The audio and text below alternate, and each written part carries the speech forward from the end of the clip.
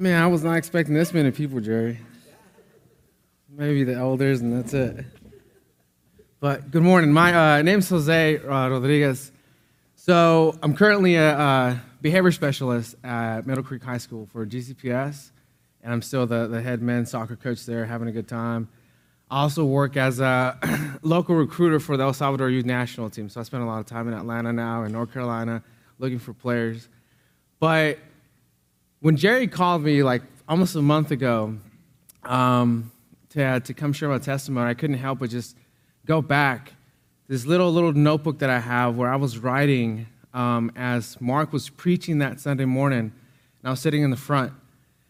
And that was the moment. Like, I can clearly tell you that was the day, that was the moment. I can tell you the time, the date, and the sermon, even the verse that he was preaching on at that moment, where the Lord not just gripped my heart, but he himself brought me into salvation. Prior to that, though, it was actually 7 years ago, around this time in October, when we started going to North Avenue Church. And how we ended up there was pretty crazy. I had just gotten this position at UGA as a research scientist, and I was in one lab. I got caught in these lies, got excused from that lab, got placed in a different lab with this young man named Manuel Fierro. Manuel was from Ecuador. He was a member here at church also. We kind of left around the same time. And I got to know him. You know, I introduced myself as a Christian. I thought I was a believer. And he introduced himself as a believer. He genuinely was a believer. And the one thing I noticed about Manuel during our time there was that even though we worked with some pretty strong self-proclaimed atheists, agnostics, never gossiped. Not once. Never talked bad about his lab mates, anyone that he worked with. So there's just those little small nuggets here and there really started to pull on my heartstrings, and I didn't understand why. I really didn't know. At first, I was like, man, this guy's just really cool. He's just different. But then he invited us to North Avenue Church, and that is when the Lord started to really just wreak havoc in my life. Looking back now, I can see that it was natural what was happening. I was at war with God. That's literally what Romans says. I was at war with him. I was in my sinful state. I genuinely thought I was a believer, and I'll get to that point as to why I thought I was a believer. And I still remember that first day walking into North Avenue in October, and I believe, Mark, you were finishing up Genesis, and they were in one of the stories in Genesis, and I kept hearing Jesus Christ in Genesis. And I'm like, what in the world? This dude doesn't come up till Mark, Matthew, and all of the Gospels. Like, what is he doing in Genesis? So this is when I started to really understand not just the Reformed theology, but preaching through Scripture, preaching through books, and understanding that Jesus Christ is the central focal point of Scripture, of life, of creation, and of eternity. So as we started going to church more and more, I was really starting to increase in my doubt.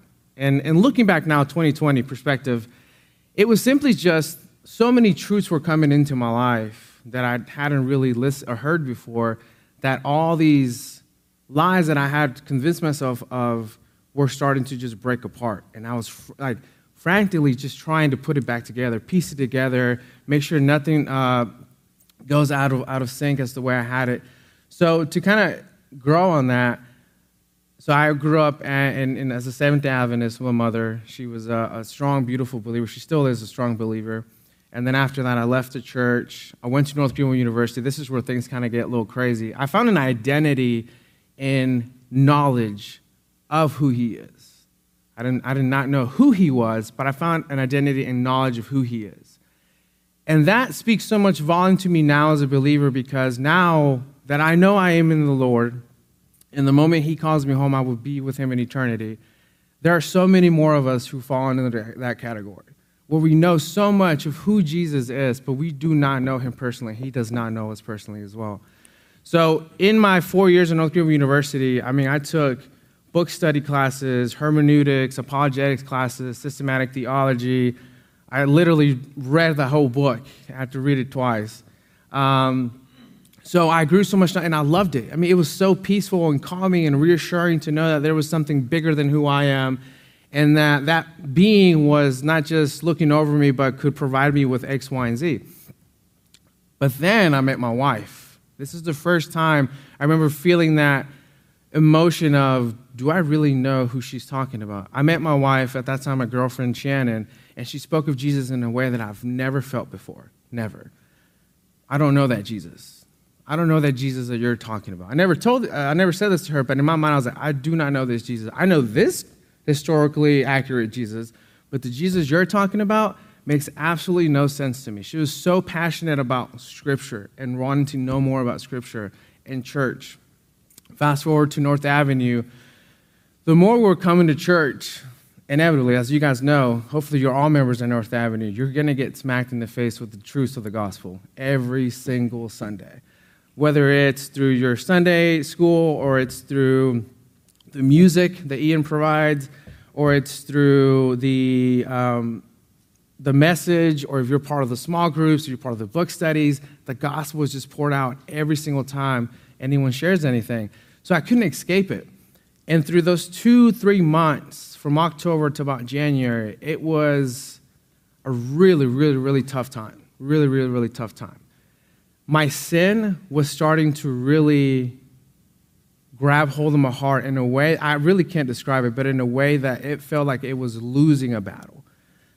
And on the other side, I could feel myself growing closer to Jesus Christ in a way that I've never come across.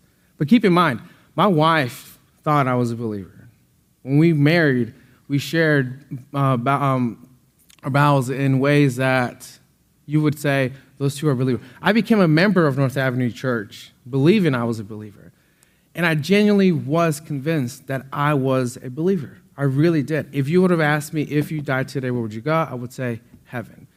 We could talk about Scripture. We could talk about God. We could look over Romans. We can do as many things as you wanted to do, and I would stand my ground and convince you that I was a believer. But in my heart, I knew 100%, I don't know who Jesus Christ is.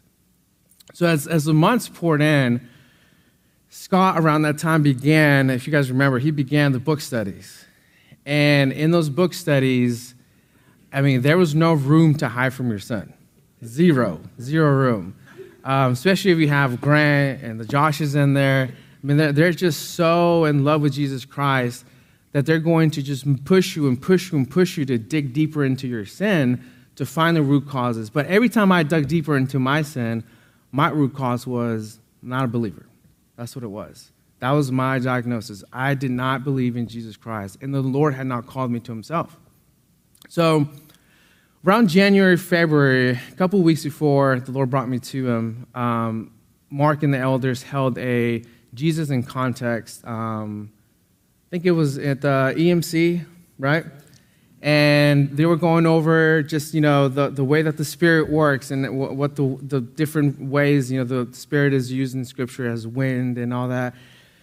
And Mark shows this amazing story of one of the members, I believe she's still there, that she went home. She had been struggling with, her belief as well. She went home, and she said she was looking at her grandma's window, looking outside into the field, and there's this little pot, the little plant, and it was a fake one. It wasn't real. It was plastic.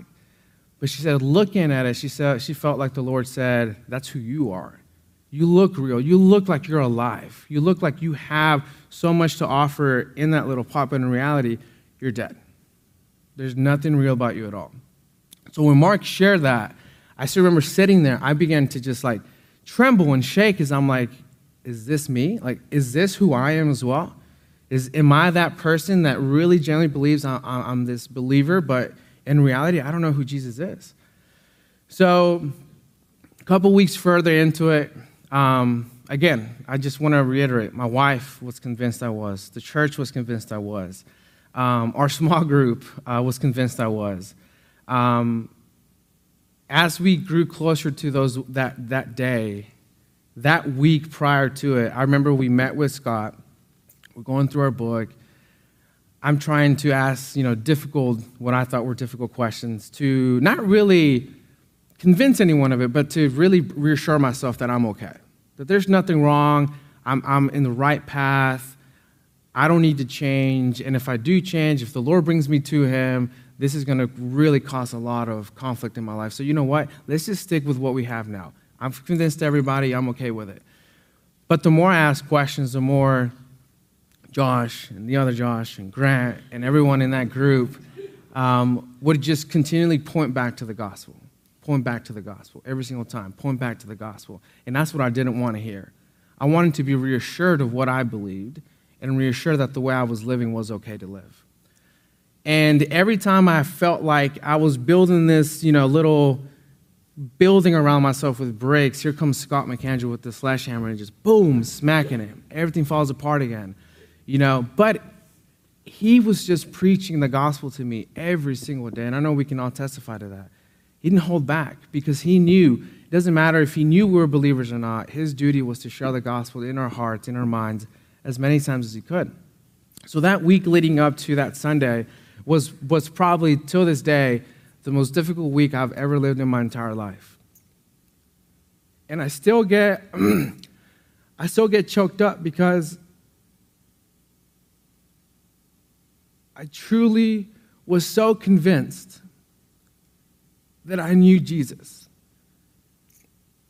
But he knew that I didn't know him, and he would have proclaimed that he didn't know me either. And those few days leading up to that Sunday, it got to the point where I was just begging him, just leave me alone. If you are real, just bring me to you and just let's just call this quits. But if not, just let me live the life that I need to live. This is too much to deal with. This is just torment. I want to know what's true and what's not. Saturday, I was having horrible, horrible nightmares. And I know this is getting kind of like, I don't want to get too crazy with it, but I knew it was the Lord fighting for my soul. He was really, really trying to convince me in any avenue possible, you are not mine. Come to me, come to me, come to me, come to me. I wake up that Sunday morning, church is awkwardly at 3:30 at North Avenue. And that Sunday we wake up, I'm conflicted. My wife could tell something's not right with me. I'm kind of isolated. I don't want to do much. She reminds me I have to do taxes, so we go and do our taxes that afternoon. And as I'm sitting there listening to the tax lady, I'm just like, why are we in here doing taxes?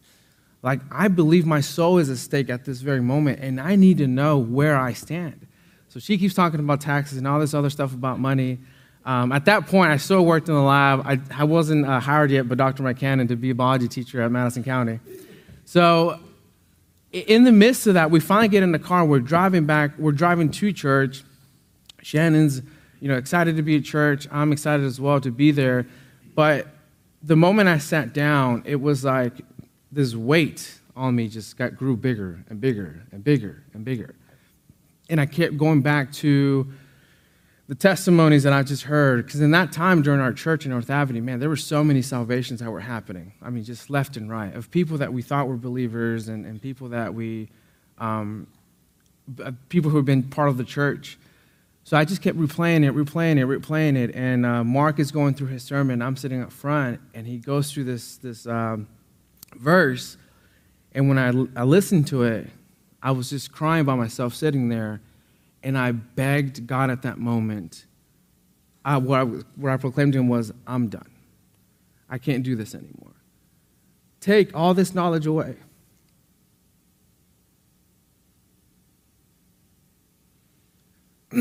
But what I want is to have true peace in you and with you. And at that very moment, man, it was so real. At that very moment, it's like the Lord just said, I'm bringing you to me. There's nothing that you have done to get you to this point. It's all been me. And he showed me an amazing amount of grace and brought me into salvation. I was weeping and crying. I remember Scott reaching out to him, looking at me. He goes, "You're okay?" He's like, "It's a great sermon." I was like, "Yeah, that was a great sermon, Scott." We get into the car. I'm uncontrollably crying. My wife is like, "Are you okay?" She's also thinking like, I thought it was a great message, but you're really getting into it. And we go to Five Guys. I don't know why Five Guys. We go to Five Guys, and I confess to her, I've lied to you. I've lied to you for the last 3 years of our marriage. that is not who I was proclaiming to be. And I told her all this, and she was in tears, confused, rightfully so. She felt a little betrayed because I had really fooled her for so long. And at that moment, I just knew not just that the Lord had brought me to him, but now that my life was going to be radically transformed. And I'm sure you can ask some of our members from our book studies, like my life changed. It changed drastically. I feel like the Lord really humbled me by keeping me quiet for a while. I was so eager to always just talk and share things. I wanted to convince people that I knew what I was talking about. But then our small groups, I was barely saying a word. I was just listening to so much of the truths that our members were sharing. And then our community and our small group studies, the same thing. I just wanted to soak in so much. My hunger for Scripture it didn't just grow that day. It has continuously grown in the last 6-7 years. And there's not a day that goes by that I'm not in this. And for me, this has been one of the biggest fruits in my transformation, in my sanctification, justification. This book has meaning to me now. This book not only shows me the faithfulness of Jesus Christ and all that he's done, but it's a personal testimony of how he brought me to him 6-7 years ago in this very church because of the faithful preaching of Mark. This book, I can't go without this book. If I'm restless this night, the Lord calls me to this. If I can't sleep, it's 10, 11 o'clock at night because my kids are awake, I go to this. And I'm not saying that to boast on myself at all, but I'm saying as a testimony that is one of the true fruits that I've seen in my life. I didn't have this hunger before. This was non-existent. But now it's existent. And it just ravages in my heart every single day. If I go without spending time with the Lord, it is a complete horrible day for me. Again, it's not a checking off the box. It's not one of those situations. It's literally, this is how I get to grow closer to him. This is how I get to know the gospel more and understand who Jesus Christ is more. If I spend time in here, I can be a better father for my kids. I can be a better husband to my wife, a better member of my church, a better coach, a better teacher, a better neighbor. It is just so life-changing to know where the Lord has brought me to. So I remember telling my community group, half were like, this guy's lying, he's being a trickster. The other half were like, what in the world, what is going on? I remember Scott called Mark, I think that night, and he's like, you're not going to believe what just happened. And I shared my testimony with them. They're like, yeah, this sounds like legit, real salvation and regeneration of the heart. And after that, the Lord just began to transform my life in small ways. He brought me to what I believe my career is now, which is teaching. We were talking about, I was supposed to get a job at Prince Avenue. It didn't work out. Dr. McCann was eavesdropping, in the conversation. And he overheard it, and he said, listen, we'll get you a job as a biology teacher at Madison County. Got the job there, coaching job there. Met Mike. I met so many great people in Madison County. Then we moved to Woodland Hills, and in Woodland Hills, it was like North Avenue takeover. There was North Avenue people living in basements and houses all through that road. So, and then the community just grew. My faith grew in Christ. But it's every single time it's February 19th. That was the day that it happened. I take off of work. And I got that from Dr. Krause. Dr. Krause mentioned that to me. Enjoy that day as a day of a new life. So I take off of work and I spend time with Christ just by myself. And it's so sweet. I still get choked up. All those emotions still run in me. But to know that the Lord set me apart for that specific date. And what I like to think about it from a bigger scope is this. He called Mark McAndrew, which you haven't heard his testimony. He's a wild kid at Westminster Christian. He called Mark McAndrew to be a pastor and elder. But before that, he called his father to be a pastor and elder. But before that, if I remember correctly, somebody at work shared the gospel of Jesus Christ to Mark's father and brought him to salvation, and then brought Mark into salvation. And through Mark's faithful preaching to never deviate from the gospel of Jesus Christ, I am now a believer. And I rest assured that I pray every day that my sons and my daughters will one day come to know Jesus Christ. They hear that every day, and it's not because of my actions and my necessity to make sure that they know that they're Christians, but it's simply because the Lord showed so much grace to me that I pray he shows that exact same grace to my kids as well. And I pray that their kids and their kids and their kids continue to grow and come to Jesus Christ. So, to me, North Avenue Church, and I just want to say this because I know I'm here, North Avenue Church, through their faithfulness in Jesus Christ, the music, the preaching, the book studies community group, was such a pivotal key to bringing me into saving faith. And for that, I am eternally grateful. So when Jerry asked me to come and share my testimony, I could not say no to that. There's so much more to it. I think I shared it like for 50 minutes, 8 times at his class once. But it's such a beautiful testimony of what this church means to me and my family. But more importantly, I'm so thankful for the gospel being preached at this church. Even now that we're no longer part of the church here, we know that there is strong preaching happening. But I'll end with this. I feel like I'm running out of time already. Don't be deceived by your own simple knowledge. I truly do believe now that there are more people inside of our churches who claim to be believers because of cultural context and genuinely don't know who Jesus Christ is. Don't hold on to that. Don't hold on to that. Rather, run to the truth of Jesus Christ. Run to the elders that you have at this church. They're not going to humiliate you. They're not going to make you feel like you no longer belong in this group or whatever. They're going to share the gospel of Jesus Christ with you. They're going to listen to you. We're seeing it at the church that I'm part of now. A lot of people who've been there for years are now hearing the gospel of Jesus Christ being shared by our pastor, and they're coming to faith. Why? Because for so many years, they were just living as cultural, nominal Christians. So I'm thankful. Thank you for the opportunity to share my testimony.